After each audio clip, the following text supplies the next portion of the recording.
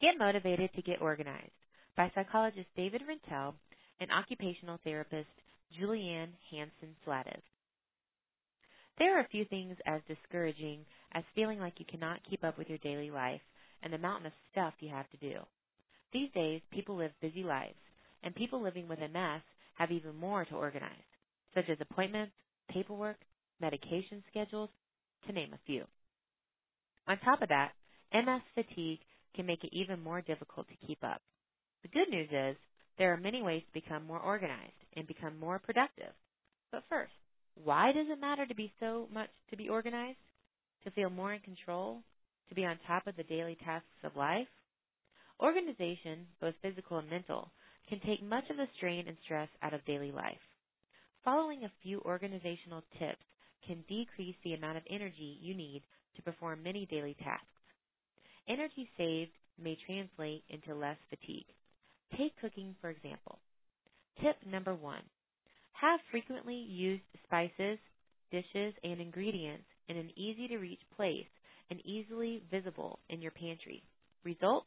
Reduce the amount of time you spend on your feet and reduce the feeling of aggravation you feel when you are searching for ingredients. Organizational tip number 2. Plan ahead so you have all the ingredients you need to produce the meals you want to cook for the week. Result? Less time rummaging through the pantry, which is a physical and mental fuel saver. Or cleaning. Organizational tip number 3. Have cleaning supplies strategically located throughout the house to reduce energy used in cleaning tasks. When every step counts, organizing your home and workplace can result in huge energy savings that allows you to balance your life in a satisfactory way. Or scheduling. Perhaps you used to keep all of your appointments in your head and didn't need a calendar or a system. But living with MS often means that you have many more medical appointments and it's difficult to remember them all. Organizational tip number 4. Find a calendar which fits your needs. Many people use a large calendar which hangs on the refrigerator door, but it is difficult to take that with you to appointments. Purchase a pocket calendar. Use the built-in calendar on your phone or smartphone. Take it with you so when you need to schedule a follow-up, you know when you are available. Make sure to let your partner know when you have appointments in advance. Organizational tip number 5. Use your phone or calendar to remind you when to take your medications. It is difficult to remember when to take your meds, so program reminders into your phone or put your medication schedule onto your calendar.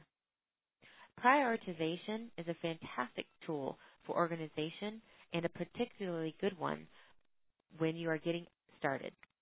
Simply put, start organizing things that are the most important to you or create the most dysfunction. Work with your partner to create a to-do list and then put the list into order of importance. There is often a natural sequence to tasks. For example, plan to shop for your ingredients before starting to cook or sand the window sill before painting. Last but not least, among the reasons for organization is the peace of mind and body it brings. Feeling disorganized can make a person feel that life is out of control, which adds anxiety to daily life, which is certainly not needed. Becoming more organized can help you feel that your life is under control.